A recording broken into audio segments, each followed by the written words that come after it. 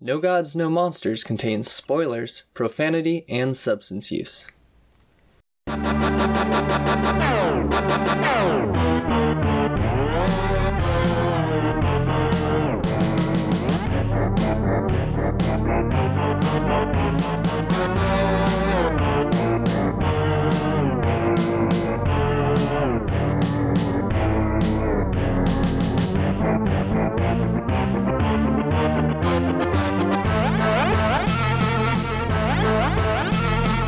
Did anyone expect Gamera to have great big anime titties? I miss those. I was just expecting it. You know, I don't watch a lot of anime. I know one thing about anime. And Gamera didn't have those.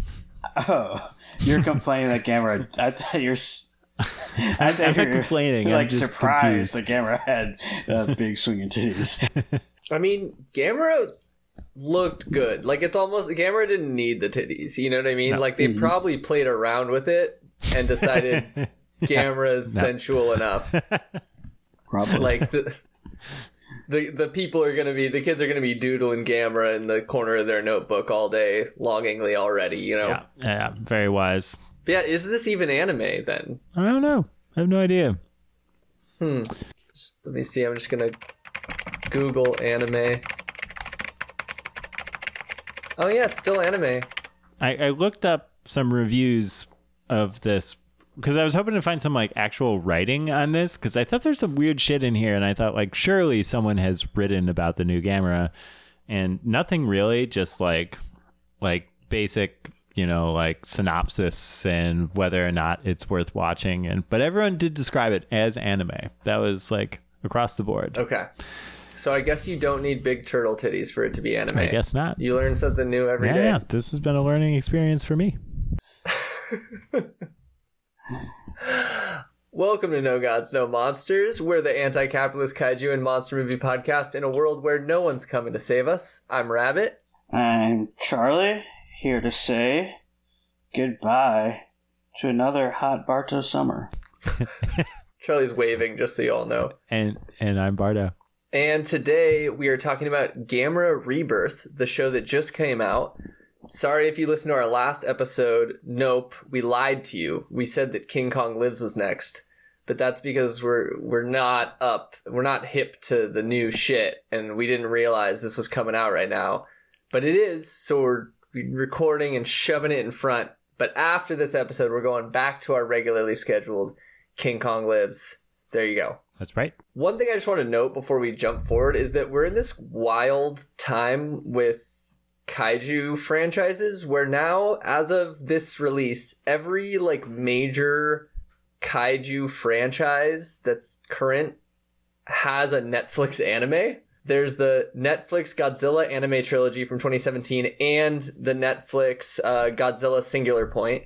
There is Skull Island, the King Kong anime that also came out this year on Netflix. There is the Ultraman anime, which is 3 seasons from 2019 to 2023, and Pacific Rim the Black, the Pacific Rim anime that was 2 seasons, 2021 to 2022. It's pretty crazy that all of them did this. But yeah, I haven't seen the Ultraman one, but I guess I've seen the rest of them. And I don't know, some are good, some are bad. Godzilla Singular Point is fucking awesome. Pacific Rim is fine. Skull Island's fine. Godzilla anime trilogy is trash. And Gamera Rebirth, we'll find out what we thought. But I'm assuming y'all haven't seen any of those. What is anime? It's right in. If you know what anime is, write us. Drop nogodspod@gmail.com. Yeah. Sound off in the comments. Yeah. I've seen Singular Point, and I watched the first episode of the Ultraman when that first came out, I think. Okay. A couple of years ago, but only the that first one looks episode. like it has very bad animation. Like, all of them have this weird 3D thing, but that one looked especially bad. That's why I didn't follow it to a second episode. I was like, maybe I'll come back to this at some other point, but yeah, I was not digging the animation in it. I watched Skull Island when it came out a few months ago, kind of deciding if it was good enough that I could pressure y'all to cover it. And yeah, I think I know what you decided. And most of it was just fine. And then one episode was like really cool, like had a lot to go off of, but I still didn't do it. I still didn't push y'all. Maybe one day. Anyway, Charlie, you want to tell us what this movie's about? Google.com defines animation as a state of being full of life or vigor, liveliness. This is why they say Gamera Rebirth is animated. I'm learning a lot. Please continue, Che. In 1989, Japan, soon-to-be sixth graders Joe, Junichi, and Boko are nearing the end of another hot Barto summer. Boko is about to go to a fancy-ass private school, so the three are saving up for a high-powered radio to keep in touch with each other. However, a strapping young American lad Brody, the son of a general currently stationed in Japan, takes their money for taxes. Then a bunch of Gaios attack. In a world where kaiju are only found in media, people are not prepared for the mass death now at their doorsteps. Fortunately, Gamera is prepared, and this turtle dude shows up on the scene to save the day and behead. It turns out that the kaiju were known to a shadowy organization known as the Eustace Foundation, a group that develops moon resources or something. Foundation scientists Zaki and Amiko are in charge of its kaiju division. They use this authority to recruit the four children and take them to an ocean mining facility where they house the mummified corpse of a virus. The kaiju, not the sickness. On the way there, the kids have the summer of their lives as they are constantly attacked by everyone's favorite kaijus and constantly saved by the all-time greatest kaiju, Gamera, aka Mr. Turts, who has some kind of mental connection with Boko. The Foundation is actually evil and planning to use the kaiju to decimate the human population. Amiko is planning to take over the Foundation, but the kids and Gamera win. The end. I don't, but do y'all have any like outside references or sources? I looked for stuff. I didn't see anything. Nobody read Heinlein's book? No. The Moon is a Cruel Mistress or whatever it is? I have read that. You have? Harsh Mistress. All right. We'll be picking your brain soon, Charlie. What is 15 that? years ago in my sci-fi literature class. It's a Robert A. Heinlein book, and it's the name of one of the episodes. Yeah. I was kind of expecting you to have a bunch on that, Barto. I'm pretty disappointed. I don't know why. I just no assumed. literary references. Didn't get any of them. Jesus Christ, folks. This came out a few days ago. You couldn't have wrapped... But anyway. I have much bigger claims about this. It's like a libertarian book. Oh, good. Yeah. Okay. Yeah. See, this fucking tracks with all the other shit. Okay. See, I'm so glad to know this. I'm so glad to know this. Wait. So before we go any further, could you tell me about this book? Because now I'm just like a brief. I have the Wikipedia first paragraph to start, if that works. Yeah. Perfect. All right. The Moon is a Harsh Mistress is a 1966 science fiction novel by American writer Robert A. Heinlein about a lunar colony's revolt against absentee rule from Earth. The novel illustrates and discusses libertarian ideals. It is respected for its credible presentation of a comprehensively imagined future human society on both the Earth and the Moon. That's all I got. Thanks, homie. Appreciate you. Charlie, any little nuggets from that you remember from your journey years ago? I remember enjoying it and then having to write an essay about libertarianism or something like that. And oh my God, Charlie's wearing a Don't Tread on Me shirt. I didn't even notice until now. Holy shit. Bro. Anyway, we should make not Don't Tread on Me shirts, but it's Gamera instead of a snake. I just think we should. That's what I'm getting. Bad looks. I'm getting no's from the facial expression. I wasn't paying attention to whatever stupid thing you're saying. Oh, thank you, Charlie. It's okay. I was talking about Barto's face anyway. You looked the same as you always look, Charlie. You're welcome. Okay, I'm just gonna go ahead and give my general thoughts. Yeah, please do. Yeah, I wasn't sure what to expect with this because, it has that like kind of cheap mix of 2D and 3D that they've been doing in these that sometimes works, sometimes doesn't. And sometimes I thought the CG creatures looked like shit, but sometimes I thought they looked awesome. I don't know. Overall, I really enjoyed it. Like, I don't feel like the kid's story was necessarily for me, and it was a little like, it was just like a little predictable or dull at times, but overall I got through the whole thing enjoying it. I thought it was really fucking clever how they like put the kids at the forefront by like they figured out one of the things that I feel like this era of kaiju stuff has figured out better than old eras is how to make the human characters interact with the kaiju destruction. And this one did a really good job of making the kids like, you know, Gamera is always this story of like saving kids, making the kids have some like metaphysical or magical or whatever reason that they would be the center of it. As hokey as it was, I was like, oh, this is a good vehicle to get them in the boat with the or in the water for the water monsters, on the land for the land monsters, in space, whatever. And I just thought it was clever how they used like Vera, Skiron, Jiger, and Zigra have not appeared ever, if you don't count the reused footage in other movies, since their first movies in the 60s and 70s. And I think it was really cool to have like creative versions of them used in this show. So I don't know. I thought it was like, oh, if we're aiming this at an audience that wants to see Gamera fighting old monsters again, how do we write a story for that? It wasn't like the most intriguing story, but it worked as a vehicle for that. Yeah. So we were discussing whether to split this into 2 episodes or do it as one, and Bart was like, we really need to do it as one because there's not a lot there. So I was kind of went into this with low expectations based on that, and I really enjoyed it. You know, one of my criticisms of Godzilla animation. Singular point? Yeah, singular point. Was that, you know, it starts off the series with like a warning that says, you should not watch this unless you have some kind of science degree. And this this series does not have that, because I think it's more of like a snobs versus slobs, and this is the slobs. This TV show is for the slobs. We can all get into this. And I think it was it was a really enjoyable, easy to understand. Story didn't always make sense, but made sense enough. I thought the kaiju looked awesome. And the human animation, I did not like it for a while, but then I kind of got used to it and was okay with the way the humans looked. I thought it was a lot of fun. And yeah, like you bring up, these kind of like lesser known kaiju that are relegated to what are known by stupid people as bad movies.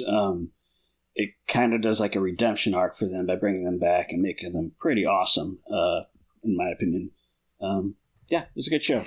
I hope they do more. By not a lot there, I sort of meant, particularly in the first half, I didn't think there was like a lot to like sink our teeth into. You know, we could talk about that the monster fights were kind of cool, but even that, I was sort of what I you know, there was like a rhythm to them. You know, like each of the episodes just like kind of moved in a very similar way and had like a kind of, you know, the fights had a similar, you know, like the tension, you knew it was going to, you knew exactly when Gamera was going to arrive every episode because there was no other option. You know, that was the only thing that could save the kids at that moment. And so you like, you know, and the fight would happen and then the Gamera victory music would kick in, except the last episode, they did not play the victory music for Gamera, but you know what I mean? It sort of felt like,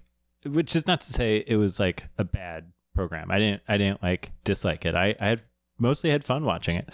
I also thought the monsters looked really good. I thought the animation of the people reminded me a lot of like The Legend of Zelda or something like that.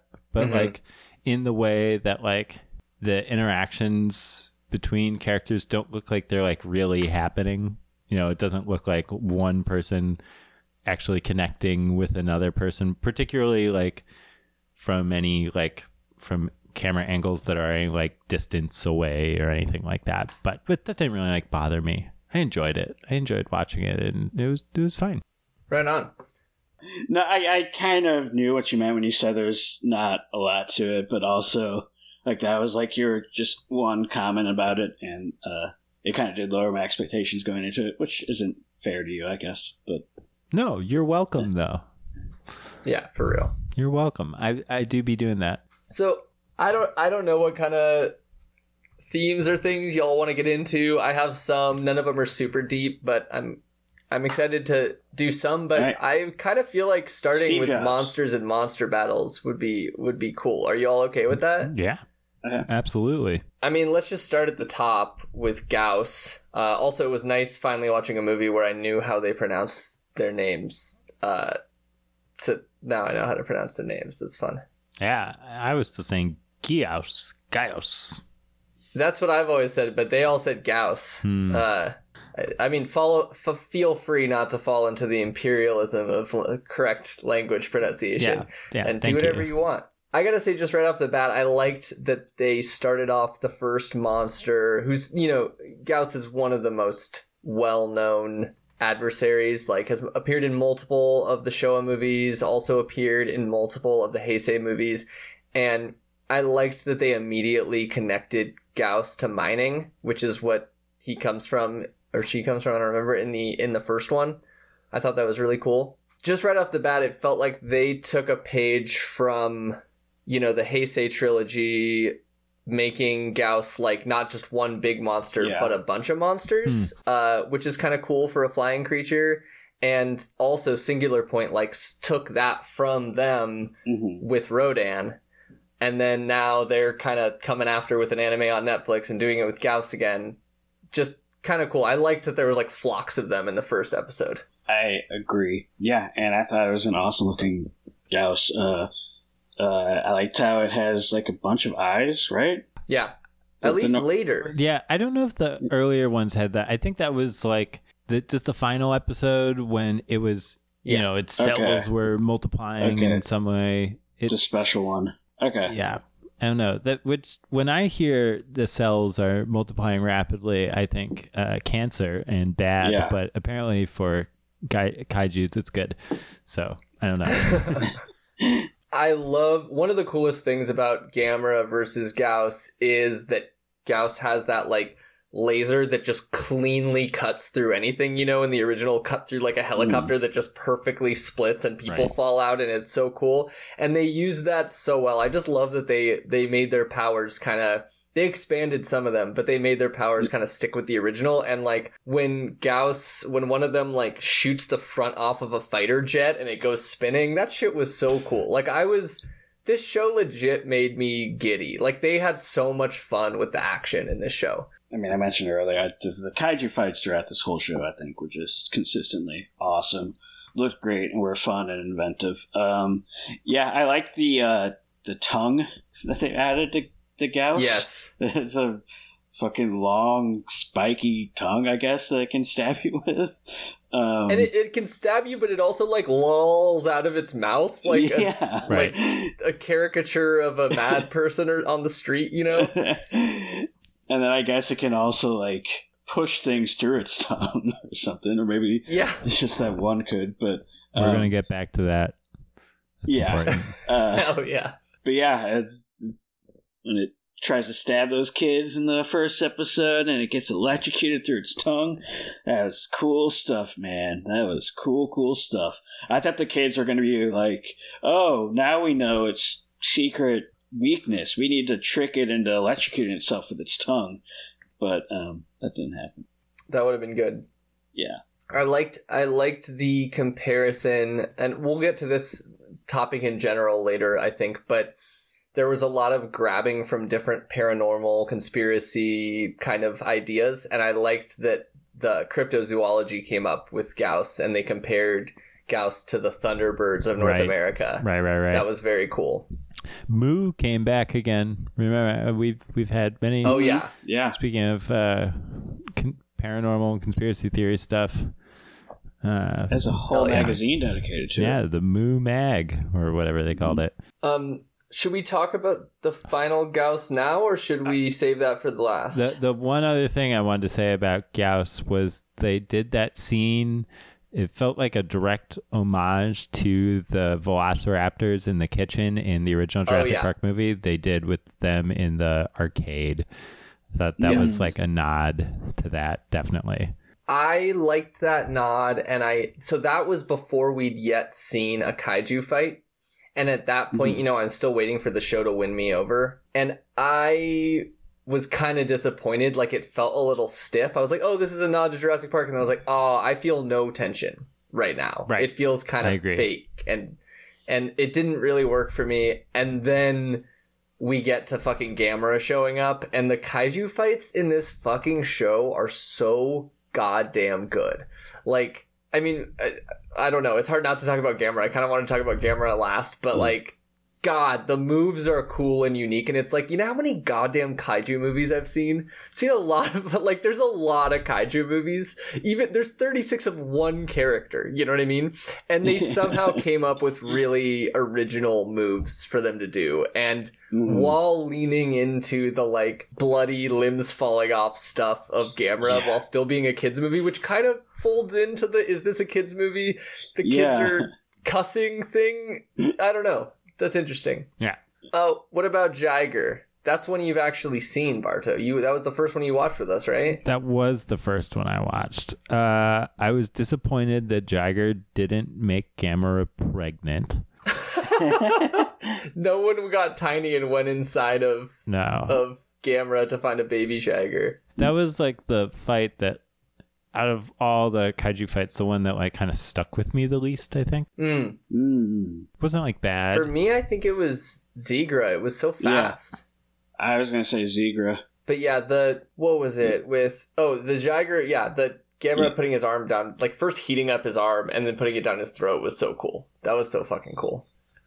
I also liked how they were like, hey, we and other properties have done this thing with Gauss and Rodan where we make them a flock. Why don't we just do that with Jiger too? There's just flocks of Jigers. That was cool. Yeah. Go ahead. And the Jiger, the main one, gets to his size because he eats all the other ones, right? Oh, really? I think, yeah. I think we see him like eating some of the other Jigers. And then later they talk about how kaiju is like cannibals because that like helps restore their tissue or whatever. We're going to come back to that too. Because I was wondering about that after my first watch. I was like, wait, what? Didn't we see like a bunch of Jigers in the sewer or something? But then rewatching, you see him like eating some of the other Jigers. That makes sense. I think that's what happened. Very cool. I was so confused when people started calling Jiger a lizard. That is never how I thought of Jiger. Did y'all? He looks lizardy to me. The original, I was like, is it a lionfish? I don't remember what we said he was. We like speculated on that one, but I don't think lizard was even on the table. No, I wouldn't have said lizard. Let's jump to Zigra. I don't have a lot to say, but that underwater swimming stuff was fucking cool, and the design was cool. Like Zigra in the original is so boring, but this Zigra was cool. Yeah, this Zigra is cool, but I still think out of all of the kaiju, it had the least impact on me. Like you mentioned, there wasn't as much of a fight, but totally. I really like the part when it gets on land and it's like approaching the radio tower, like slowly like going towards it while they're trying to figure out the broadcast. I thought that was very cool and effective. Yeah, I thought that was good. Oh, that reminds me of with going back a little with Jiger when the shot when he broke out from underground and like you have that view with like the tanks and shit in front of you, I think on a beach or something, and he breaks out of the ground and like the water tower's falling over. That was that shit was like grabbing me and making me be like, okay, they know what they're doing. Mm-hmm. Good use of scale in a lot of these, like good sense of scale that I appreciated, which we didn't always get in the old ones. Totally. Creative use of scale. One of those for me is coming up, but what did y'all think of Gearon? Fucking floppy, bouncy ass. That thing was bouncing all over the goddamn place. That's what I think of it. Yeah. I loved it. Yeah, he looked fucking great. Sign that guy up for the Olympics. But that was like the thing I was thinking about is that in Gearon, it's our boy Gamera who is the like Olympic athlete, and we didn't get to see anything like that. So this was a net negative to the original film in terms of Gamera. I could have used some pole swinging, some anything, some sort of acrobatics from our turtle boy. That's so funny. Yeah, that sort of like animation that kept coming up of him kind of like whipping his head back and then chopping the oil or the deep ocean drilling facility. That was fucking awesome. Good for him, man. Way to go. And speaking about the cannibalism, I think that episode opens with he eats Zegra's corpse. Yes. Oh. Yes. Yeah. Shit. And then it just rocks out and just flops on shit and destroys it. Doesn't even need that knife head most of the time. It's just fucking flopping over the place and breaking shit. So cool. I loved him. Giron was by far my favorite kaiju. I loved the way it moved. It was so funny, and they just were like, let's go for it. Who gives a shit? Yeah. This is a giant knife head. Yeah. And it looked like it was it would look like Cloud from Final Fantasy VII's sword, just like on his head. Like it didn't look like it was part of it, which was so cool. Buster sword. And I just loved that shit. My favorite scale moment was they did a cool version of the projectiles. They look like ninja stars in the original Gamera versus Giron that shot out, and then they landed in the wall next to the kids and showed you how massive each one of those was. That was such a good use of scale. Yeah. I thought that was very... I didn't like quite get what I was seeing at first, but when it all clicked, I was like, oh, wait. Well, these guys are fucking big. Yeah, This is the first one to really fuck Gamera up. It hits him in the eye with one of those things, and it cuts off his goddamn arm, and his arm stays cut off for the rest of the series. And it goes through his chest. Yeah, it goes right through his fucking chest. That was... Ooh, I thought Gamera was down for the count. I thought, oh man. I definitely thought Gamera was dead at that These next couple episodes are just going to be these kaiju killing humans just over and over. God, that'd be such a fucking baller move. Just Gamera dies and they just fuck him up for episode after episode. I'm glad they didn't do that with Gamera, but I want that in a kaiju movie at some point. I mean, that would have been the move, I think, because again, all the episodes had this rhythm, but if they had killed Gamera in episode 4, then we'll solve that. To be fair, that rhythm all of them have is the rhythm of every kaiju movie. Oh, absolutely. Yeah. Yeah, it's the genre. One thing I really disliked about the fights, the kaiju fights, those fucking crunchy hard rock new metal-y guitars that come in. It's like, I kind of like them. This is a badass fight moment. It's so stupid. I hated it. I don't remember it, but I do remember rocking out during the fight, so I think I'm with you, Barto. I think I was fully in on the Limp Bizkit bullshit. Horrible. Yeah, it was horrible, but it's good horrible. I don't get it. See, Charles, I don't get it. You watch the most grindhouse ass movies ever. This is like the auditory equivalent of No way. grindhouse movies. No ways. Yeah, you just gotta like go with the flow, like, buddy. Almost new metal-y crunchy guitars. Dude, Charlie, you need to get down with the sickness. Is what you need to do. I have not gotten COVID yet, and I plan to keep that going. Really? I don't think so. Not that Holy I'm aware shit, of. that's cool, bro. That's real cool, bro. Here you are telling me you need to get COVID. No, I meant the sickness of the fucking Insane Clown Posse or whatever the fuck it is that people listen to. Not Insane Clown. What's the other one? What's the one where they wear the masks? Slipknot. There we go. That's the one. Yeah, they have a song where they're talking about turtle shells, bro. They should have thrown that in here. I had one of their albums that I really liked at the time. They're a good one. They're like big one. There's a like turtle shell lyric. I know because I used to listen to them. It's real. Barto, I can tell he's doing his Googling. I can't wait to see what happens. I don't think this is true at all. It is. Bardo is our Slipknot expert on the show. There is a video turtle dancing to Slipknot. Maybe that's what you're thinking of. From a month ago. It's only 7 seconds. We're gonna hold on. We're gonna figure this out. Yeah, I think you're full of shit. I'm not. Wow. I'm having memories of middle school. You can't deny those. Wait and Bleed, I bet you it is. What? That was like I the love big that hit song. from them. He says, "Inside my shell, I wait and bleed." Okay. Boom! But no, it's not a total shell. Yeah, it is. I think you should put that song on a loop throughout this whole episode. No, yeah, this whole episode. Gotta go just Slipknot. Oh, I even knew the song, Middle School Memories for the Win. That song kind of goes. I love that song. I'm glad we're all in agreement about that.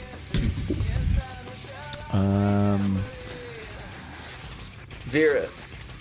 Okay, so the whole time they're like this big build up, like, oh, it's the plan is we're gonna get Virus. Virus is our hope, and I'm thinking the whole time, like, what makes you think the Gamera is not gonna just fuck up this guy too? He's just done a number on everyone else, and sure enough, it's one of the shortest battles. He fucks him up immediately. There's nothing to it. Especially if you've seen Gamera versus Virus, it's like really Virus. It's your not. It was. I like that they were trying to like make like the most hated of the Gamera movies, kaiju, and try to make him into the ultimate bad guy. That is kind of cool. I mean, I think people hate Zigra more, but I don't know for sure. I'm like, they're doing like a whole like Cthulhu thing with Virus. Like there's such build up, and I'm looking at the episode time, and I'm like, Gamera's gonna fuck this guy up in like 5 minutes, and that's gonna be that. And he did. And I don't know. I was very, very, very disappointed in just like how that episode worked out. Like there was just like so much build up and so little payoff. I can see that, but in defense of Virus, it was focused on like destroying the space shuttle or something more so than it was focused on fighting Gamera. Like it was like flying up into space like after the space shuttle or some shit, and Gamera's like, "Nuh-uh, I didn't hear no bell." And yeah, I could see if my focus was on the monster fight, how I would feel that way, Barto. But my focus was on like, what's Virus like? What's Virus like? And it was really cool how they slowly unveiled Virus, right? Like you see this cool layered head, right? That's like very different. Then it opens its laser cannon head thing, and then like turns upside down, turns into a spaceship. Like all that shit to me was very fun. Also, there was a lot of influence, I felt like, from Godzilla stuff, like the Monsterverse and Singular Point in Virus. Like the fact that they had, found these monsters all at different places and then had Virus like trapped and ready to use for their like bidding felt a lot, like the like Godzilla King of the Monsters. I don't know if y'all have seen that, but like Mothra, Rodan, like all these different monsters are all at their like right. What's the name of the company? I forget what they're called, but I know what you mean. No. Oh my god, what's it called? I gotta know what it's called. Oh my god, my brain. It starts with an M, right? It does. Mufan. So annoyed. I don't know. To me, the whole thing, what I thought of when the episode was over was in the first Indiana Jones movie, where that bad guy like pulls out his swords and does the little dance and all that shit, and then Indiana Jones just like shoots him and then walks away. Is sort of how that fight felt to me. I could see someone feeling that way. It's not how I felt. I was into it, and I also liked, Godzilla had just lost one, and I liked that, we thought he might be dead, but he comes up and he's just like, boom, done. Fuck you. I like Muto. that. No, it's not Muto. The name of the company that does all the shit in all the movies. I'm losing my mind looking for it right now. Oh, you're right. That's the monster. Monarch, that's right. All right. Yeah, them. Anyway, yeah, I don't know. I liked that Virus just like looked super cool and looked very different. But yeah, he got sliced in half, right? Yeah. Gamera just we should just talk about how cool Gamera is. I feel like that's the move. He was very cool. He was very cool. Awesome. He could do everything. He Plus a few more things. He can split kaiju in half by flying through them. That's how cool he was. He can use all of his power and disintegrate himself to shoot a bolt of lightning through the moon from Earth. That was pretty neat. Super cool. I loved how he flew. He like turned into a sea turtle when he flew, and they didn't care to show you how that happened. It just happened, and it was great. Yeah. With like blue jets. And my favorite was when he flew straight down, jets going, up in the air, propelling him downward. And then right before he lands, he just flips up, so he's facing up and lowers himself with his jets onto the ground. So fucking cool. He didn't do his classic crash into the ground every time he lands, though. True. Which, I missed. I noticed. I saw, but that was a feature, not a bug. Totally. This Gamera has more respect for the environment. I guess. Probably. I loved how he did his classic spin, but they saved it for later, and right before he does it, spikes come out of his shell to make him more dangerous. That was so fucking cool. It's a good build up to, like, every time they unveiled a new move, it felt cool. It felt special. It was well directed, and they all looked good. They all looked really cool. Yeah. God, he could put his hand on fire and shove it down your throat. He crushed a Gauss in his hand, just in his hand. He didn't have a cool fight with Zigra, but the swimming stuff with Zigra was very cool. Mm-hmm. He also did that sphere attack that was new, where it was like the spin, but he made a sphere out of the spin to attack the bigger Gauss. Giant spinny glow ball. Yeah. And also, they injected him with the S-Gauss RNA, and were like, he's gonna regress, and he turns evil, and you're like, oh no, and Boko's like, no, he's cool, and Gamera's like, yeah, no worries. He's just not. That's a whole 20-second arc. It just shows you how powerful love is. Can't be captured by the apparatus. He can't be corrupted. He's too fucking solid. Did either of you wonder why the kid named him Gamera? Because I was like, oh, that's stupid. It's because he encountered him outside of the gamer arcade. And I was like, that's kind of stupid. But then, you see, like, when he like sees in history that they've always called him Gamera, I was like, oh, I guess he just intuitively knew his name was Gamera. Because of his connection. He has like the weird connection with Gamera. When Gamera gets hurt, he gets hurt. I'm assuming that's only why. Sometimes though. I don't know. It was very totally funny that he's E.T. and Ellioted with Gamera. That was a funny twist. It's only when he loses a limb, right? I guess so. He can feel when a part of Gamera is missing. I think he got like a headache when they did that radio signal in the fight with Zigra. He got like a headache or something. Right? Yeah. But Gamera gets his arm cut off, and he's like, "Ow, my arm!" And then like he's immediately like, "Okay, I'm good." Yeah. Ride me as a horse. Nothing is that big a deal, like at any point, except Joe. But we'll get to that. Yeah, I definitely thought he named Gamera because of it. Because they were at the gamer arcade when shit went down. I can't believe you thought that. Gamer arcade. No one calls it a gamer arcade. That's like what? No, that's what the sign says. Did it really? It says gamer, and then I think it's arcade. It's gamer something. We're at the audience movie theater. We're at the horse race fan derby. That's so funny. The racer racetrack. Anyway, okay. I think that works. In my head canon, Charles, that is why he's named Gamera, because it's like when you're looking for a fake name, it's like, my name is, look at a $20 bill, it's Bill, and...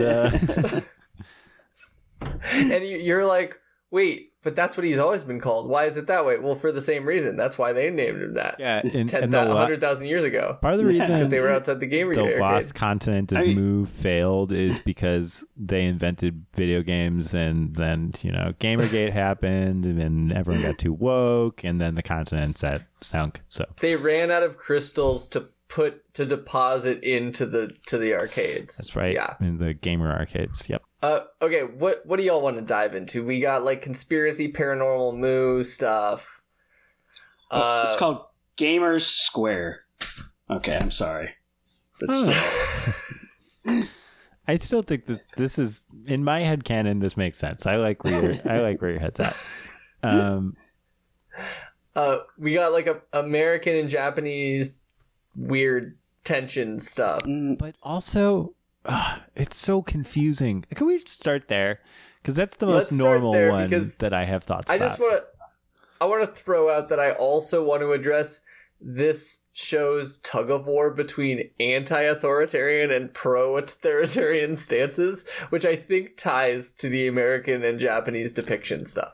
Right. I mean, okay. So I'm going to just say straight up that I fundamentally think that this is a very reactionary show, that the themes underlying the show are, because I always think that, but I think that... But like usually, if you're following the status quo and just trying to be normal and appealing, then that's what you're going to do. Yeah, but I think this is a little weirder than that even. But okay. But yeah, but I think it comes from... if this show, if you're like, oh, this show is actually written by like a cute, like a Facebook like MAGA QAnon person, I'd be like, oh yeah, that makes perfect fucking sense to me. And so that like tug and pull between like fuck authority and also like, yes, authority, put the boot on me, daddy. Oh, that is very libertarian. That like, is very libertarian confusion to have. I think that makes perfect sense to me.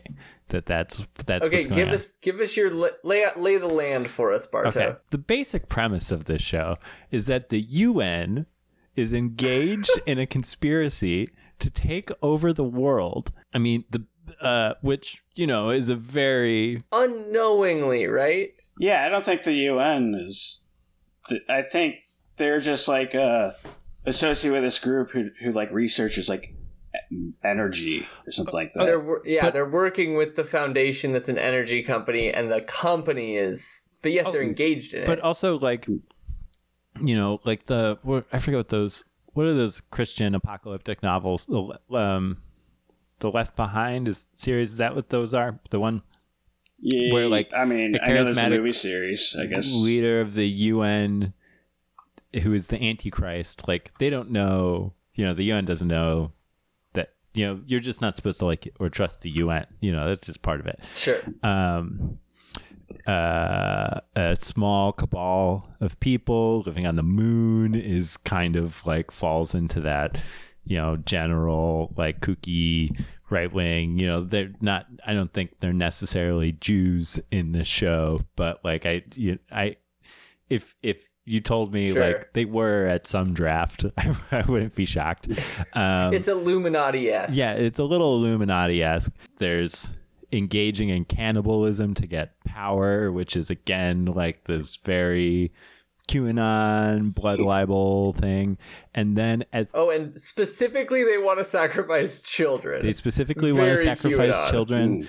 And at the end, he shoots and injects Gamera with a RNA like vaccine. I mean, it felt like they were doing the vaccine,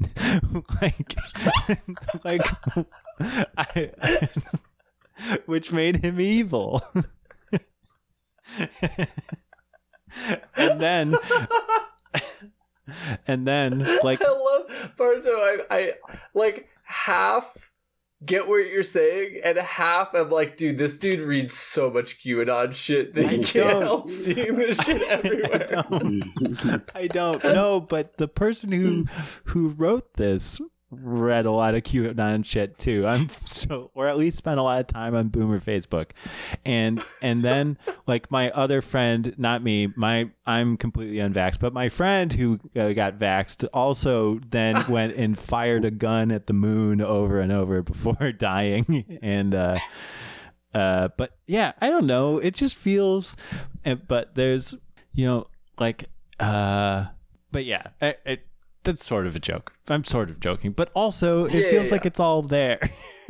Like the basic contours are there, and both, you brought up the Japanese and the American military, and there's this weird tension between like they sort of like are playing it like one might be better than the other, but actually like the American military, like, oh, they are actually just like looking out for the Japanese people. They're like trying to, like they're putting their men in harm's way. They're trying to do their utmost to like make sure that the job gets done, because that's what they're there for. And and the Japanese self-defense forces are also just like calm, cool, collected, like just like waiting for the signal, very patient, very the Americans are a little more hot-headed, but like ultimately they're doing a job. They're there. They like you, like there's this deference to the military that also that sort of like brand of reactionaryism like really carries. I don't know. Let me touch on. Oh, go ahead. I was just saying, like the first episode when we're introduced to Brody, I was like, holy shit, this show is gonna go fucking hard against America. Exactly what I was about to say. Yeah. And then this show feels very centrist, while it's like trying to call out very obvious stereotypes, but then blame them not on systemic problems, but on individuals. Like right away, you have the bully American kids literally telling the Japanese to pay taxes on their own land and calling them monkeys. Yeah, and calling them so monkeys racist with rice brains, right? I could not believe how racist that was. And the Japanese people save them, right? Like, save the kids. It's shown, like, that's how we see, like, oh, you should help them even though they're horrible, right? You also have these... Oh, but then you have, this slow unfolding of the realization that Brody's actually good. It's just his dad is a terrible, like, leader. But don't worry, we've contrasted that leader with this other guy who is... Hold on. Commander Sasaki, who's weirdly, mysteriously sitting in a tank at all times, folding origami, being like very dark and cryptic, but then turns out to be like willing to sacrifice himself and a super good dude and all this shit. That was so weird. And all it takes, is one overprotective Japanese stereotype obsessed with universities mom to convince the under-caring, obsessed with justice, all my dad cares about is justice, American stereotype dad that he should care about his son and not be so authoritarian, and then everything will be okay. Like, it really was a deflation at the end. Like, it was very like, look, the Americans will sacrifice themselves for us, and you see time and again, except for Amiko and stuff, no, our job is to, like, what do you mean? We're going to stay there? Yes, our job is to protect Japanese citizens. We will die to do that. And that's the American stance. In the end, episode 2, that was like the second episode. It's not like there was this tension building up through the whole thing where, like, are the Americans are like hot-headed assholes, or are they good guys? But there was the mystery of, like, the guy in the tank who I felt like seemed like, oh, is there some more sketchy forces here? And then no. That character was so weird because, like, every episode they go to him and he's just there for a few seconds, and then it's just like, oh, he's actually just a good self-defense force general that was just waiting to defend his country. It was the exact same setup of, like, Inspector Gadget going into the room with the evil guy where you can't see his face, you just see the hands petting the cat. Like, it was like they used TV tropes to set it up that he would be evil, and then it's like, haha, you fool, you thought America could be evil? Nope, they love us and they're protecting us. Well, you mean that was the Japanese self-defense guy? Forces guy, right? Was he? Yeah, he was an SDF guy. The guy in the tank. Oh, I thought he was. It's hard because they make everyone look white in this show. Yeah, but got it. He was an Okay. He was an SDF guy. That changes things. And they, I think they were supposed to like be contrasting, like again, the hothead Americans versus like the cool and collected Japanese SDF. But like in the end, they performed their duties exactly the same. You know, like there was no. And the Americans were willing to die for the Japanese. You know. Mm-hmm. I don't know. There was no. I forget which review it was, but like they talked about like, oh yeah, this really takes on the tensions between like the Japanese and like the American military presence there, and I'm like, I don't think so. I don't think it really I think it seems they're happy that they're there. It positions itself like it's going to, but then it's just like, let's just like come together, and we all want the same thing. Yeah, it's very telling that they made the tension revolve around a literal bully. So they could be like, yeah, there's bullies everywhere, but it's not actually America. Mm-hmm. It's a few bad apples within America. Mm-hmm. But even those bad apples are good at heart, and they'll come around and do the right thing. The only bad people are the Illuminati. Those are the only people that are bad to the core. The Illuminati and like the families of the Illuminati, like Emiko, which surprised me. I was not ready for her to be bad. I probably should have been, but I was not ready. They don't do anything to set that up. That just completely comes out of nowhere. Yeah, if anything, they try to do a red herring, right? Of like the other guy doesn't like kids. He's starting to have panic attacks, Tazaki or whatever, and so you think, oh, she's got it all together, and then it's like, nope. Actually, the babe is evil, of course. Right. Yeah. Tazaki. I don't remember. Tazaki. I think Tazaki. Yeah, Tazaki. I wrote it both ways because I think it was a little too late for him when he decided to change sides or whatever. I don't know if he got we redeemed him too easily. I don't know. Maybe I'm wrong about that. It's not a point I feel firm on.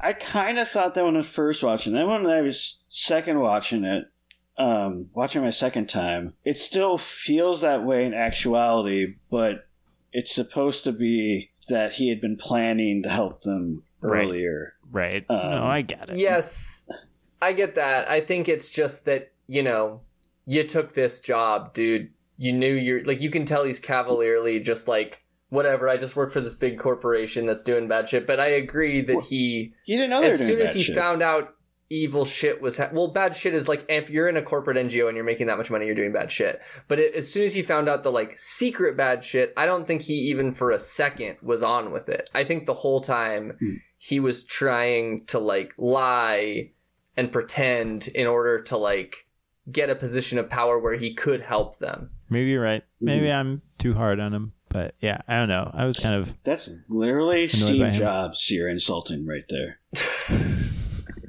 Oh, no.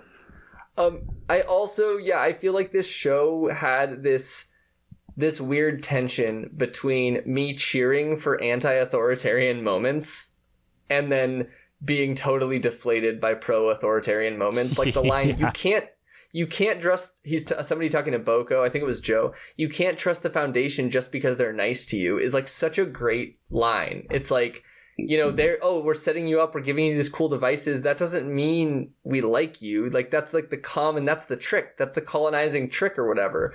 And that's great, but then they are on your side, except the secret bad ones who everybody else is against, Oh, that was the other thing. That was my other, one other... to my like, here's how this is a weird reactionary boomer thing was, what's his name? Boko? That's his name, right? Yeah, Boko.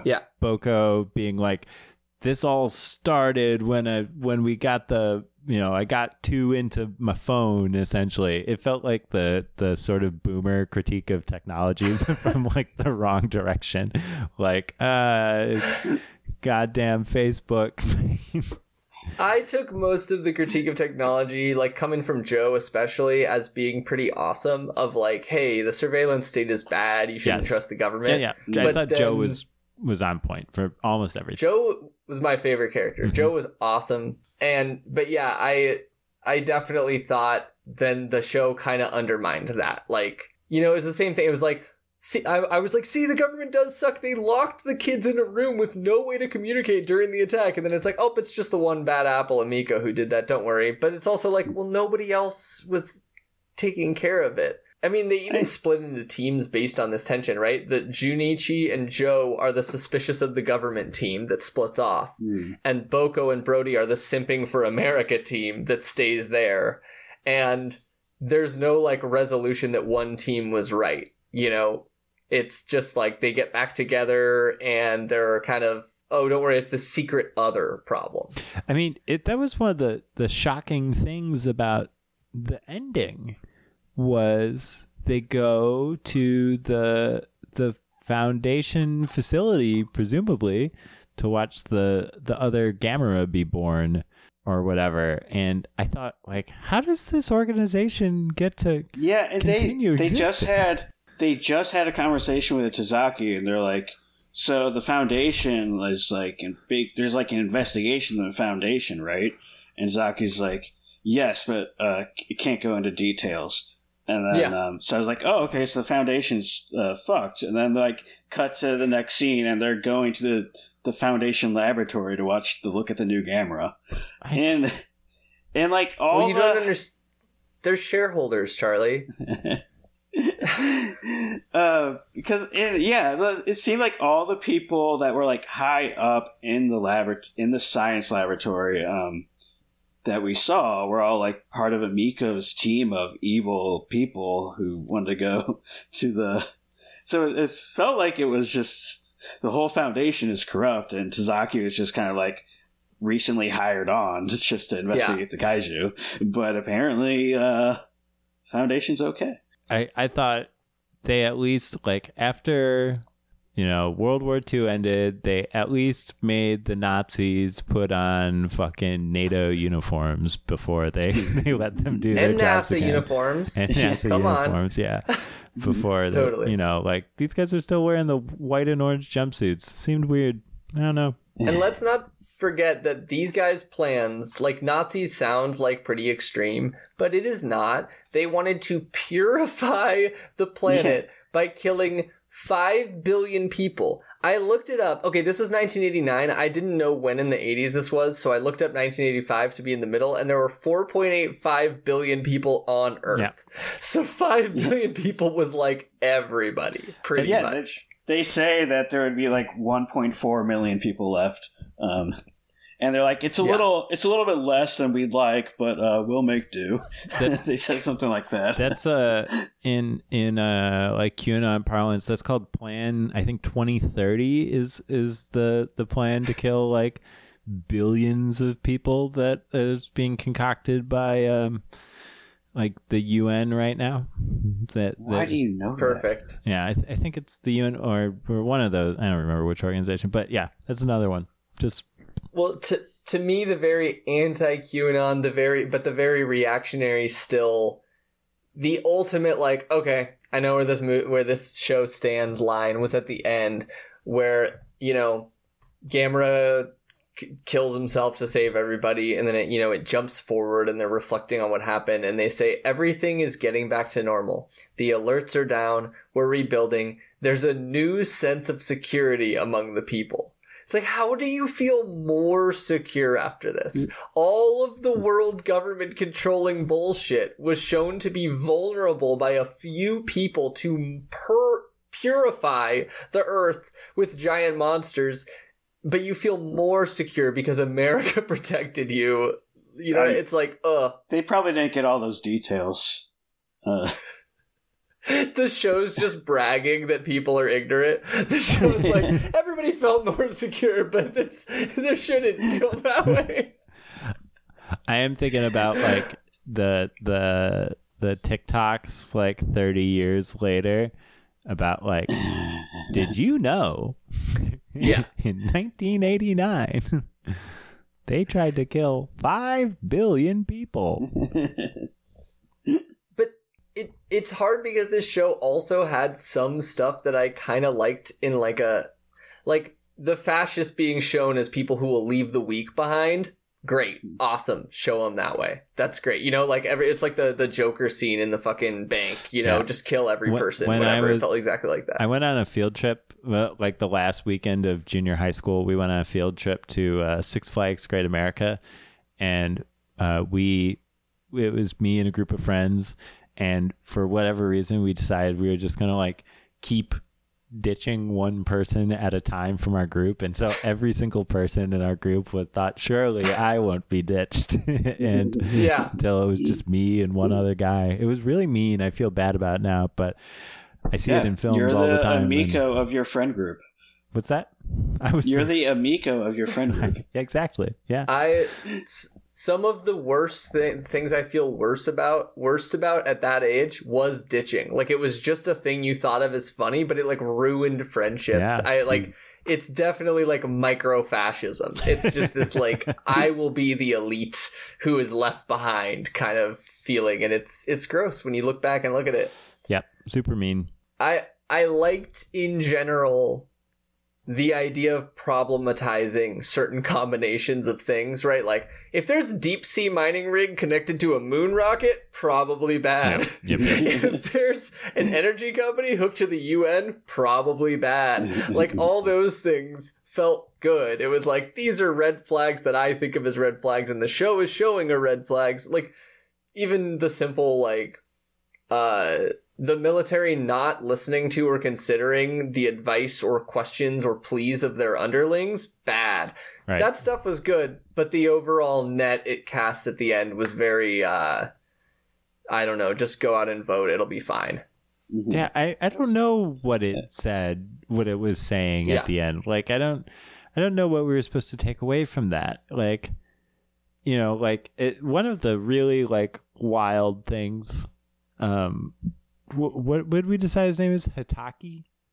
Tazaki. Hizaki? Thank you. Yeah, Tazaki. Tazaki.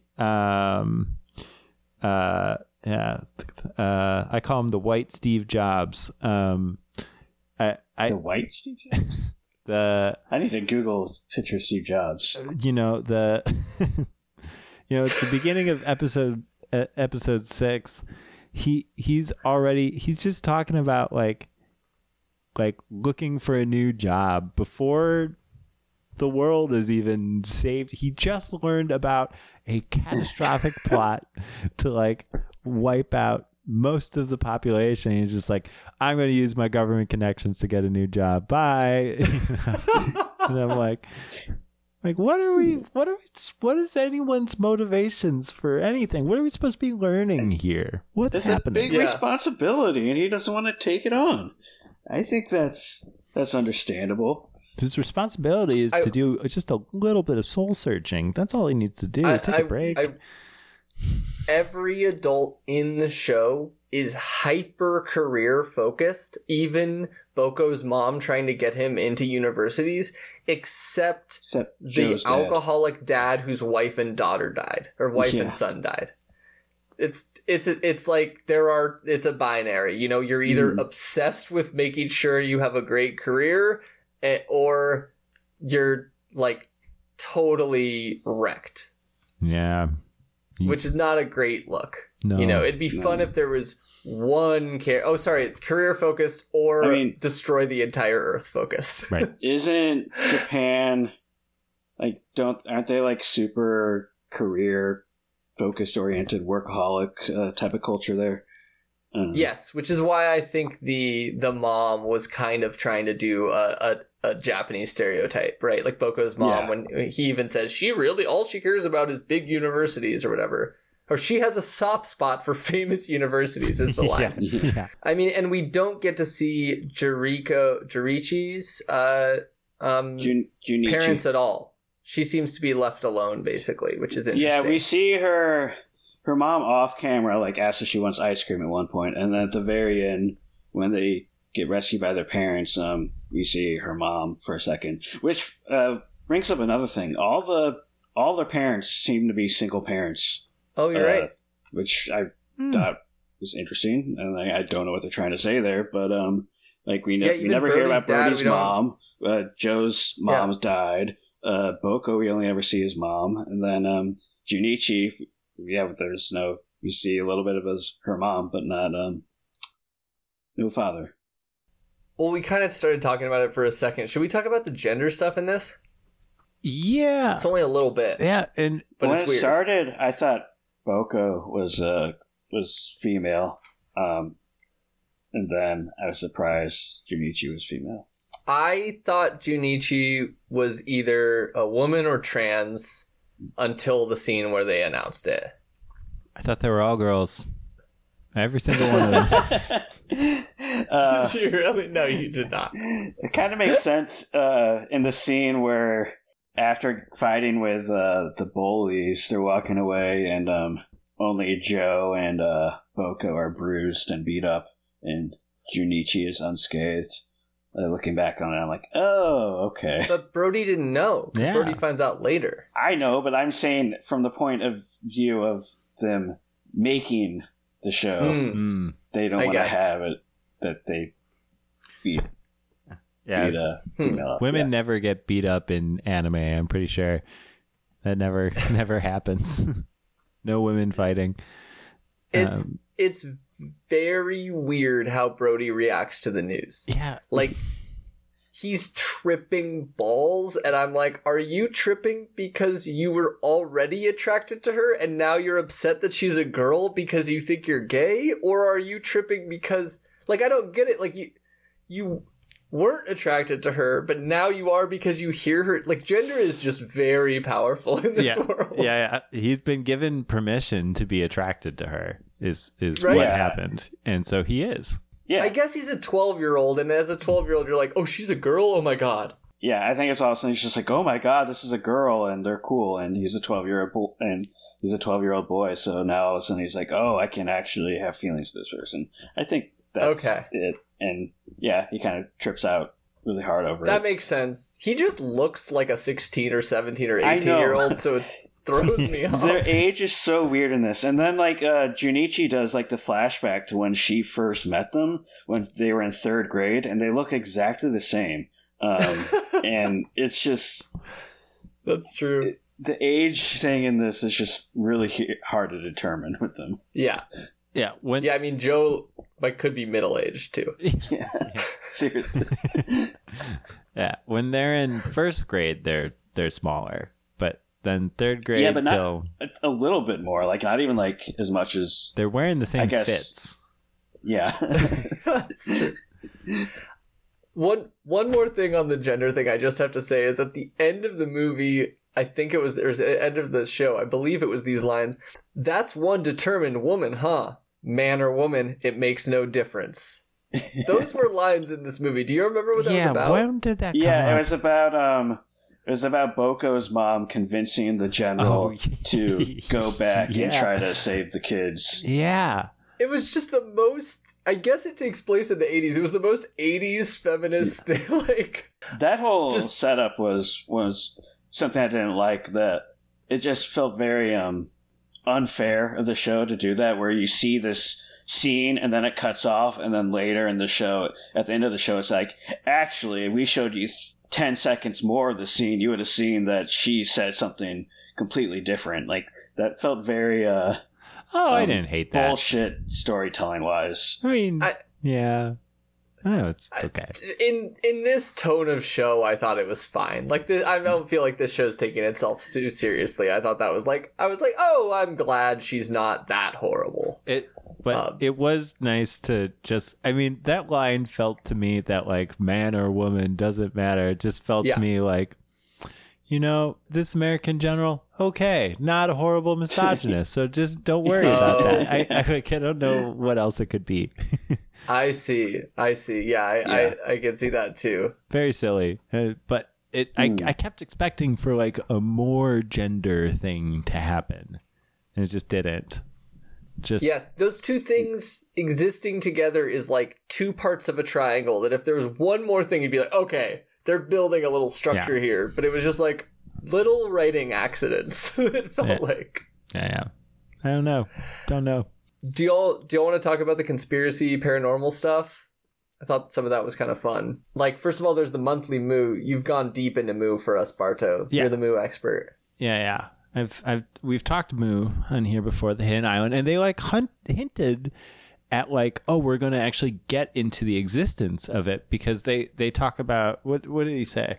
Something when they're on the boat where they're talking about Junichi pulls out a map, and she's like, the different kaiju like all seem to be surrounding this old continent, which I believe is supposed to be Moo. Which yeah. I assume when they did their little flashback, like that's where, like that was the ancient civilization, that it was like the ancient Moo civilization, and like the kaiju are hundreds of thousands of years old, which would have been back then according to the show.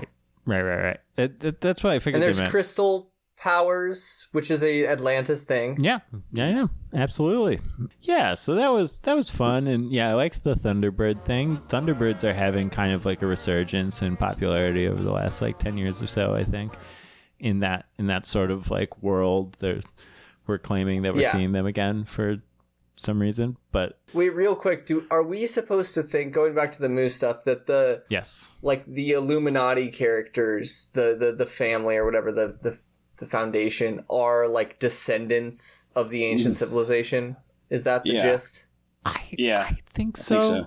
Which is, I mean, again, ties in very much with like boomer bloodline brain.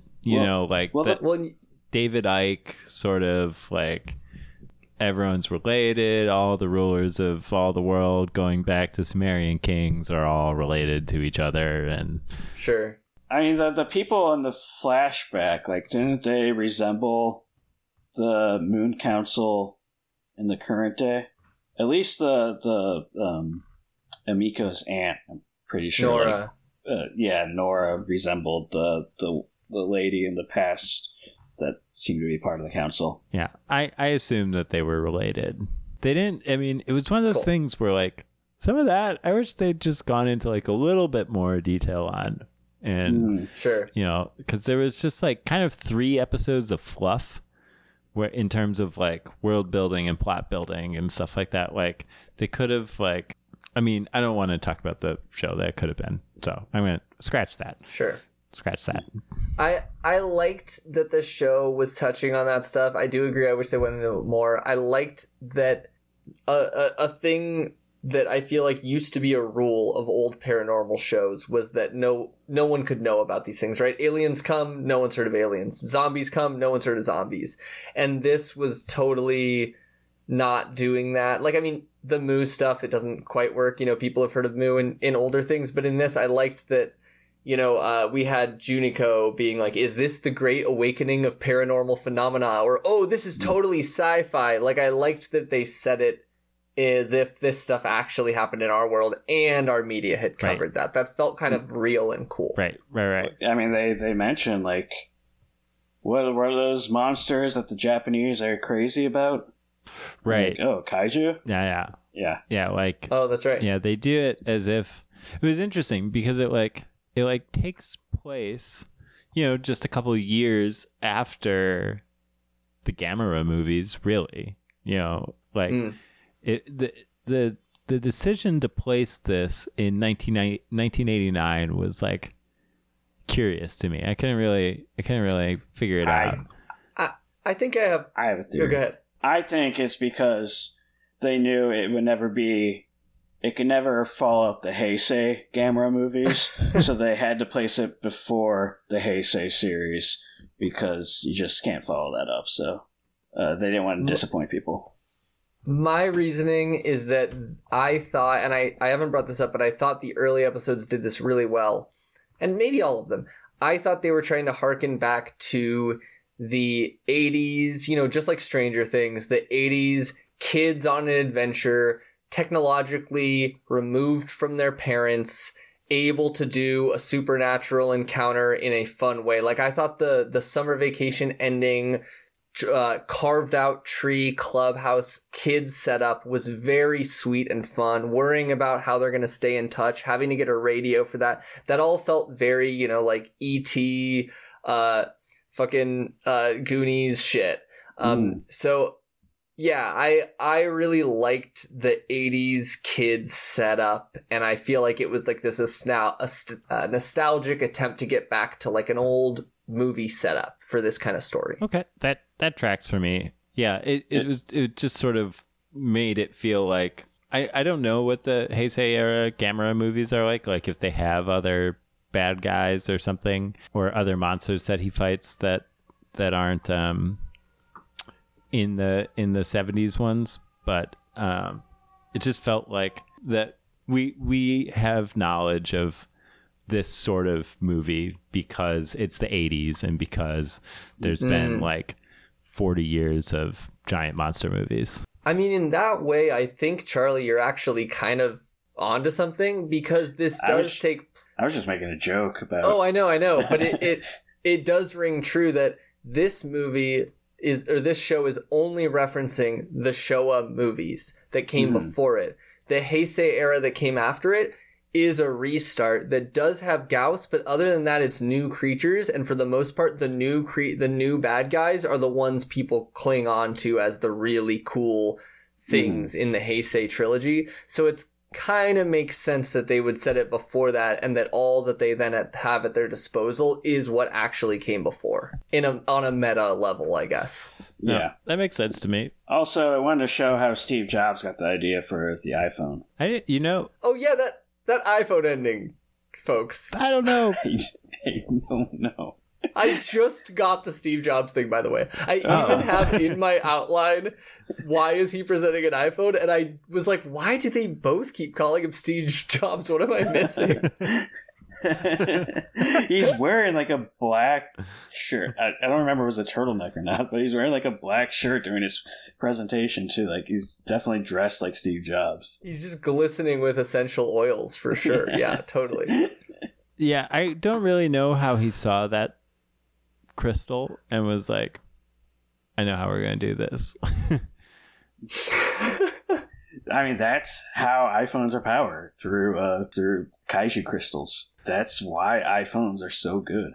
I want to touch back to Heinlein, but to what? Barto, sorry? Heinlein, Robert A. Heinlein. The Moon is a Harsh Mistress. Oh, okay. You were saying, oh, okay, I'm glad I know this. This connects. Where was that coming from? That was just coming from my general, like, vibe that, like, this is someone who is informed by a certain kind of, I mean, I would even say American libertarianism, like, and not necessarily like libertarianism from like a studied position, like, sure. but like a kind of like don't tread on me libertarianism that both is skeptical, like very, very skeptical of organizations like the UN or whatever. And you know, I'm sort of interested. One of the things I'm interested in this show and that we've not really talked about is like what the show's view of Japan as like a state is. Because like the state, we don't get much of that. Yeah. I mean, they're sort of like wishy-washy about it. Like it's always kind of in the background being like, well, the president hasn't like ordered the military to do anything yet. They're kind of standing by, waiting around. And it almost felt like I don't know. I felt like it was like Japan should have its own military that's allowed to defend itself, but also we're okay with America still having their bases around Japan. Yeah, I don't know. That's kind of what it felt like to me. It totally. It just felt like, again, from my probably too simplistic reading of it, but like the memes that would show up on the page on the Facebook feed of someone whose like interests included libertarianism. That was really what I meant by that. Yeah, no, that makes sense, and it's interesting that it's Heinlein, right? Because like Heinlein wrote fucking Starship Troopers, the only book I've read by him, which is very like pro-military, and this show is very pro-military while showing certain authority figure like situations to be bad. Right. But then it's interesting then because we're talking about libertarianism and you're going into like, you know, you have Tazaki as the good guy, but he's inventing the iPhone, which is a capitalist enterprise. I don't know. I just feel like this show is not coherent. No, I don't really think so either. But yeah. But neither is like again libertarianism. Yeah, and particularly like sort of like American reactionary thought is like incredibly incoherent, but this felt like that. I'm not saying that this I didn't read anything about the creation of this show. I'm pretty sure it's not written by an American Facebook boomer, but but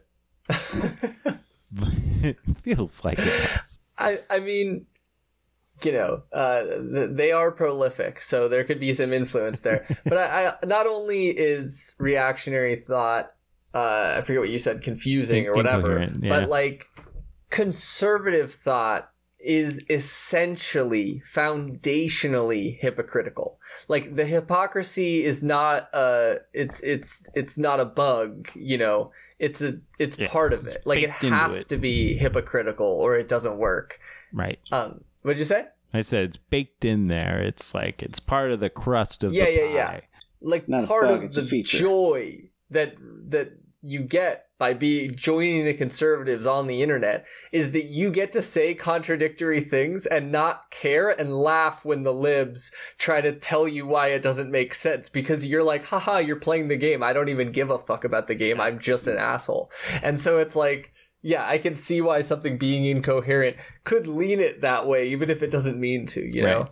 Yeah. And I don't necessarily think this show, the one thing about it that doesn't feel very reactionary, that is like a core part of reactionaryism, is that there's no like politics of like exclusion in this show. This, it is the people who want purification are bad. Yeah. There's no like, and again, the Facebook boomers are very worried about people who want purification. They're very worried about Nazis, even though, many of them are fucking Nazis, but they're, there's no one in this show who they're trying to leave out. They're not like pointing at like, there's no like, oh, the streets are full of trash and vermin, or they're not, there's none of that shit in here that I guess they could have snuck in if they wanted to.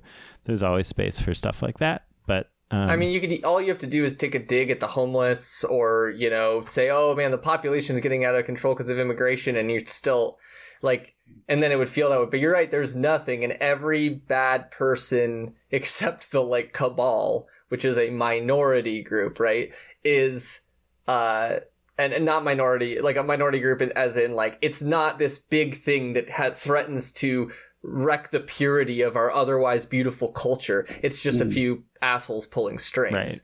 Right. So you're right, that is a major reactionary thing. They're not trying to protect their purity. They're worried about the people who are. Right.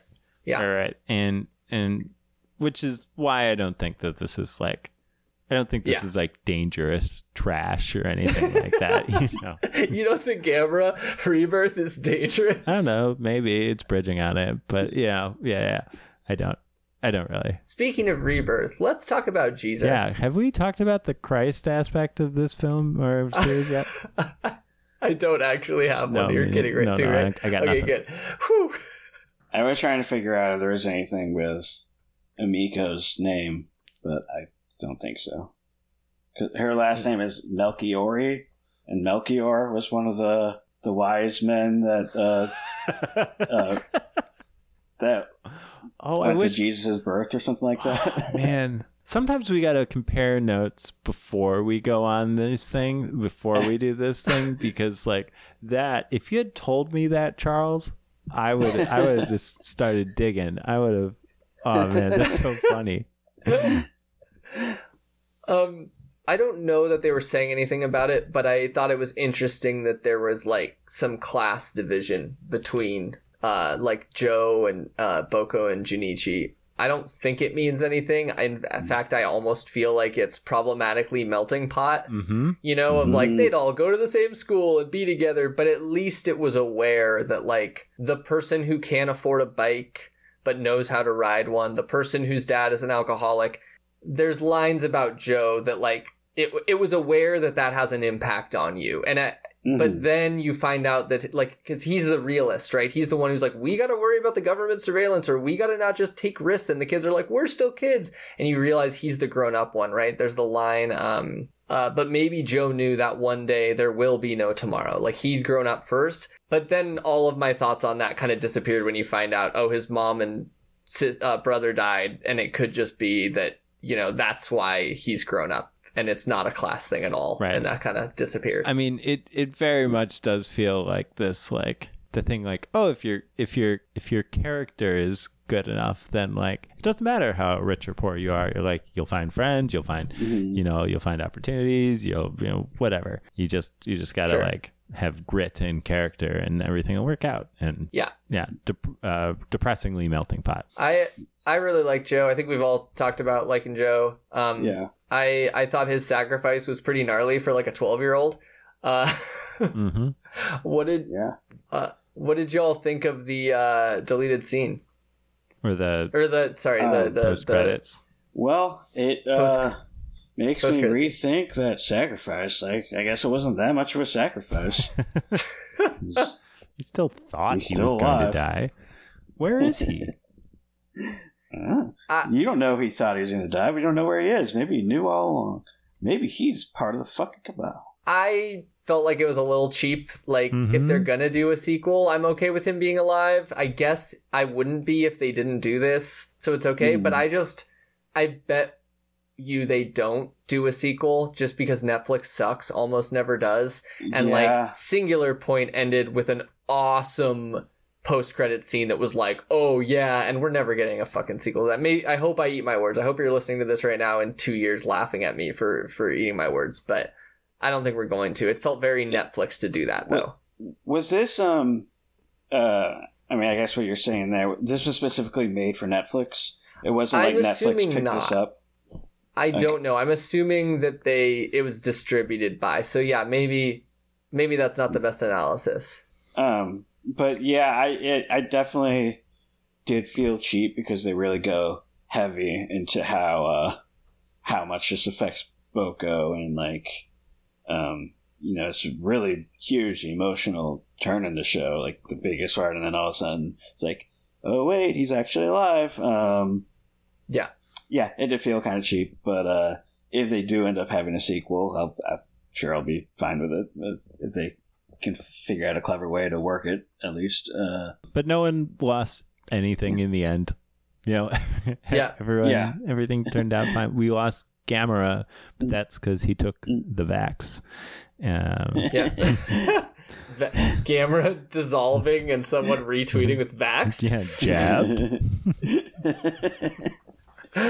I'm pretty much done and ready to go to awards. I did want to mention I think this show has some cool callbacks and references that we've mentioned, and like, they used the old stuff really well. And I really liked the last scenes with Gamera shooting the moon and him, getting in touch with Boko believing in him, and him turning out to be good after like 20 seconds, being on a cliff next to a white lighthouse. Because that references the original Gamera, where the Gamera meets the kid in front of a lighthouse on the cliff, which felt like a reference to the Beast of 20,000 Fathoms, where there's the big famous lighthouse scene, one of the most famous kaiju scenes before Godzilla, which is based on the foghorn, which is talking about the lighthouse. Anyway, lighthouses all the way down, clung kaiju, fucking accordion of lighthouses that they brought all the way to 2023, which I think is cool. Thanks for that history lesson. Appreciate you. Anytime. If you watch the original Gamera, it's like a whole, they live in a lighthouse, and then the big scene where he picks up the kid happens. Like, it felt very much like their connection here. Cool. There's also the kid in the first one is like, that's my pet turtle. And then this one, they're like, is that the turtle we saved from the pond? Yes, you're right. And the idea of kids finding, I love this, like, these ongoing series like Godzilla or Gamera, because they can pick up what they like from ones they make without making a direct sequel and just use what they like, right? Like the Gamera, the Brave starts out with him as a pet turtle. and this felt like, oh, that sparked the idea that it could be a turtle the kids save. You know, it's cool that they can just, it's rolling along this fucking like mud ball, picking up what it wants, dropping what it wants, and just making new versions of the same things. Classic mud ball activity. Classic. Yeah, mud right. ball. That's what the mud balls do. Y'all got anything before we go into awards? Let me just double check. We didn't even go into the fact that like Junichi early on thought the military occupation on the moon was a conspiracy, and then like was right. Right. Yeah. Also, going back to the gender stuff, it's weird how Brody keeps referring to Junichi as like he, and like Boko and Joe just never correct him. I was wondering, so you watched it twice. I almost wanted to go back to see how they referred. Is that true? It happens like 3 or 4 times. Like, oh my god. I think like in the episode where it's revealed at the end that Junichi's female, and like, yeah, Brody keeps like saying like he, and then like Joe and like and Boko will just kind of like maybe give him like a little look, but yeah, they don't say anything about it. Interesting. I just realized Boko is called the code holder, right? And that's why he connects with Gamera. Gamera, who's vaxxed the code's DNA. Is it just that Boko got the jab? Yes. I'm telling you, it's all about the jab. I had a few teeny tiny little notes that most are pretty inconsequential. Wait, sorry, real quick. Sorry. Nora, how are you so certain we didn't rewrite the code? They're engineering the jab. Anyway, sorry. Go ahead. I thought before they explained that like Gamera is actually not the protector of all children and is just the protector of Boko because Boko has the code. I did think it was very funny that the other, you know, when they're talking about like the other ship that got sunk by kaiju was also full of children, but American children. I thought it was just very funny that like Gamera is just the protector of Japanese children. That made me laugh. But turns out that wasn't it.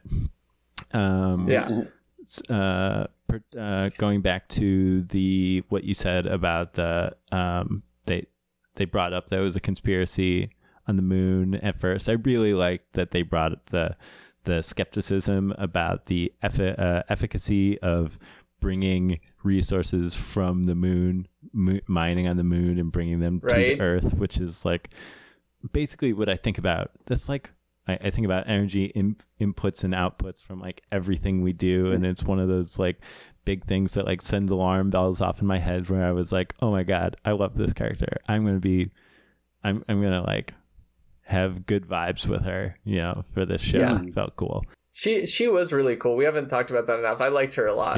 Yeah, I dug her. Yeah, I thought she was great. I guess that's it. I guess that's all I got. Have either of you read Jonathan Livingston Seagull? No. The book from the 70s. It's they compare, I think it's Gauss to Jonathan Livingston Seagull. Oh yeah, what did that mean? In the prologue to the 6th episode, the council is looking at a specific baby Gauss they have captured, and then they give it like some gas that they're like, this will elongate its life or something like that. And then Emiko's aunt says, what's that Jonathan Seagull book or whatever? Yeah. It's just weird. Yeah, I'm reading about the general plot. I've heard of this my whole life and always just thought it was such a weird name for a book. But yeah, it's like a seagull, roughly, who is tired of the day-to-day of being part of the flock, of just meagerly eating and getting by, and like basically wants to spiritually ascend. And so like has greater goals of flight, escapes from the flock, like gets tries to get better at stuff, and then like in his old age meets 2 seagulls who are like, oh, you think this is like enlightenment? We're gonna bring you even higher, and goes to like a new plane of reality. And I've only gotten that far, but it's just weird for Gauss. If any of you have read the book and have ideas on why Gauss is like Jonathan Livingston Seagull, please write in and we will. Is this also a libertarian book? Is it? I don't know. I'm just now. It's just kind of. What was the other book that was mentioned? Was the last chapter name by Arthur C. Clarke, right? Yeah, Childhood's End. Arthur C. Clarke's politics aren't libertarian, right? This isn't like overt, right? No, I don't know a lot about Arthur C. Clarke, but I wouldn't think so. no. Yeah, I would assume they're lefty. Story follows the peaceful and alien invasion of Earth by the mysterious overlords, whose arrival begins decades of apparent utopia under indirect alien rule at the cost of human identity and culture. Okay, I mean, I think they're just sci-fi fans, and they're just naming things after sci-fi things they like. Maybe. I don't know. Kubrick expressed interest in it. Okay, regarding freedom of information, Clarke believed in the struggle for freedom of information technology, not politics, will be the ultimate decider. Clarke also wrote, "It's not easy to see how the more extreme forms of nationalism can long survive when men have seen the Earth in its true perspective as a single small globe against the stars." So he's against nationalism. He's an anti-capitalist. Oh, yeah. Clarke? Yeah. Okay. The goal of the future is full unemployment so we can play. That's why we have to destroy the present political economic system. Hell yeah. Cool. Well, I've read some sci-fi, but I've somehow missed Arthur C. Clarke and Jonathan Livingston Seagull. Y'all want to get into awards? Do it. Do it. Okay, who's got some favorite shots? Where's some Gamera destruction we can talk about? Him throat fucking Jiger with his fist. Jiger with his burning hand. Hell yeah. That was a good one. Him slapping the Gios with his one arm. He just slaps him twice. That was awesome. Hell yeah. I really like Huron. All the shots of him whipping around were really, really cool. Yeah. And I really liked Gamera in his vaccine raged state, taking a shot at the moon. That was very fucking cool. That was so epic. And him disintegrating was beautiful. Yeah, I mean, most of my favorite shots were also monster shots. I loved when Gamera slammed Jiger onto the ground and then just started immediately clawing at him. It just looked awesome and beautiful. Oh, and when Zigra's eating the ship and it's like the fire is glowing onto his face and he looks orange is super cool. But also there were just, I mean, this show to me looked shitty sometimes, and then sometimes like the views of like sky and nature just looked really cool. Beautiful. I really liked them. Yeah, some of it looked beautiful, and some of it looked like a lot. The first thing I thought about when this kicked on. Did you guys ever watch Reboot? Watch what? No. Reboot. It was like an early computer animated TV show about the guys who live in your computer and you play games with and go on the internet with. I don't know. Steve. I would definitely recommend checking out Reboot. Just like a weird, I mean, I'm sure the show is not great, but just sort of like how people like move and talk to each other in this kind of like choppy way. But yeah, some backgrounds were beautiful. Environments were really beautiful. The monsters were mostly very beautiful, and yeah, I feel like I might have come into this more used to the water than y'all, because like this animation style is like the cheap, quick Netflix animation style, and like the people looked a lot like they do in the Godzilla anime trilogy and in the Pacific Rim, the Black show, and I'm just used to it at this point, where actually I had the opposite view of a lot of people online, and y'all seem to, where like I was fine with the humans, and sometimes I thought the monsters looked like shit, but then sometimes the monsters looked really fucking cool. Like Gauss was kind of rough for me sometimes, but then it would be like, oh, look at that shot, okay. And even Gamera, like they sometimes just looked like they didn't belong there, but then you would get a really good shot. And Gamera was so detailed and cool looking. Like, I don't know. There were so many cool shots of Gamera. Gamera's never looked bad in that's like 50 years. Fully over true, 50 yeah. years he's been around, he's never looked bad. Yeah. 100,000 years, actually, if you remember the show we just watched. That's true. Pay attention. Dumb cop of the week. Focus.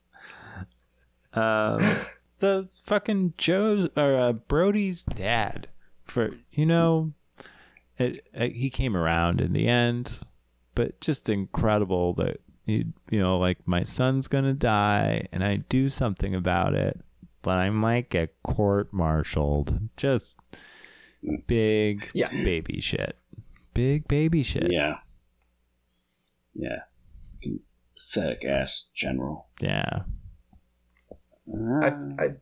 I feel like I had a similar issue to you, Barto, where like I kept writing them down and then they would be redeemed.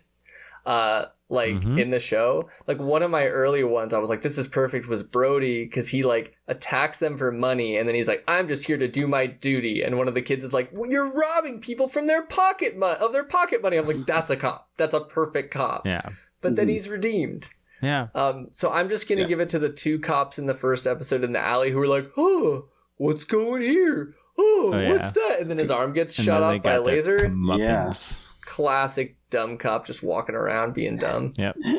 Can't remember what I decided on. But let's go with there's people on Amiko's crew who are just like, oh, wait, you're going to abandon me?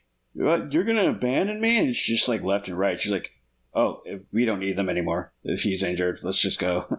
And dumb. I did think we didn't really talk about this.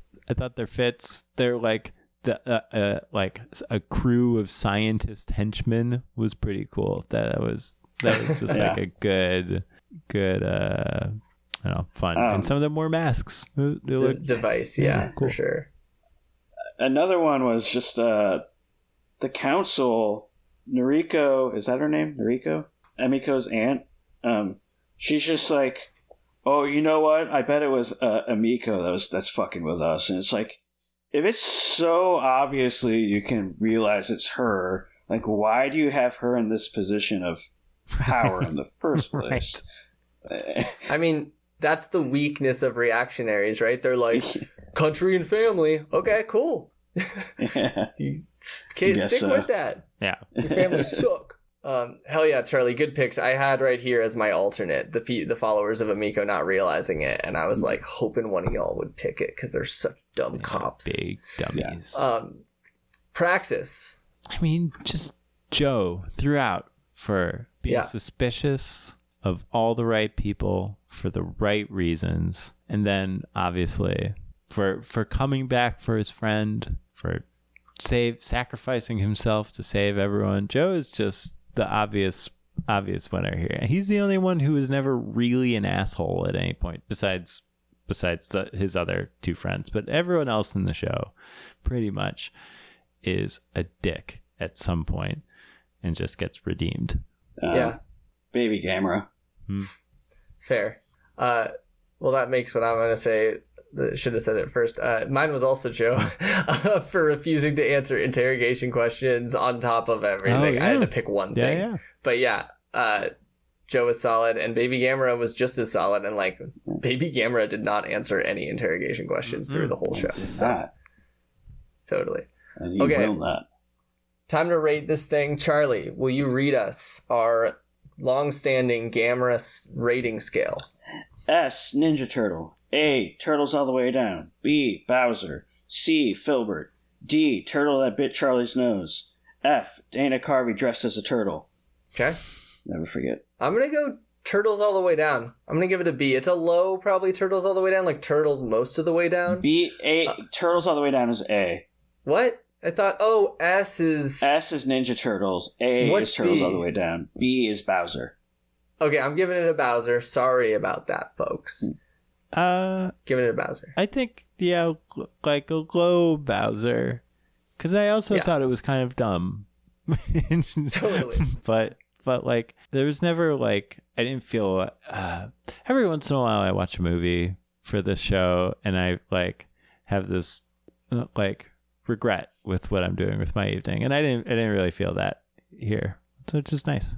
I feel like, given the context of Gamera, like, I feel like some of the Heisei movies are, like, S tier for me, S or A. And then most of the Showa era is, like, C, D, F. Yep. So this, in the world of Gamera, this feels really nicely in the middle. Whereas if we were talking about a different series, I might be somewhere else. Yeah. I think that's fair. How about you, Turtle Bro?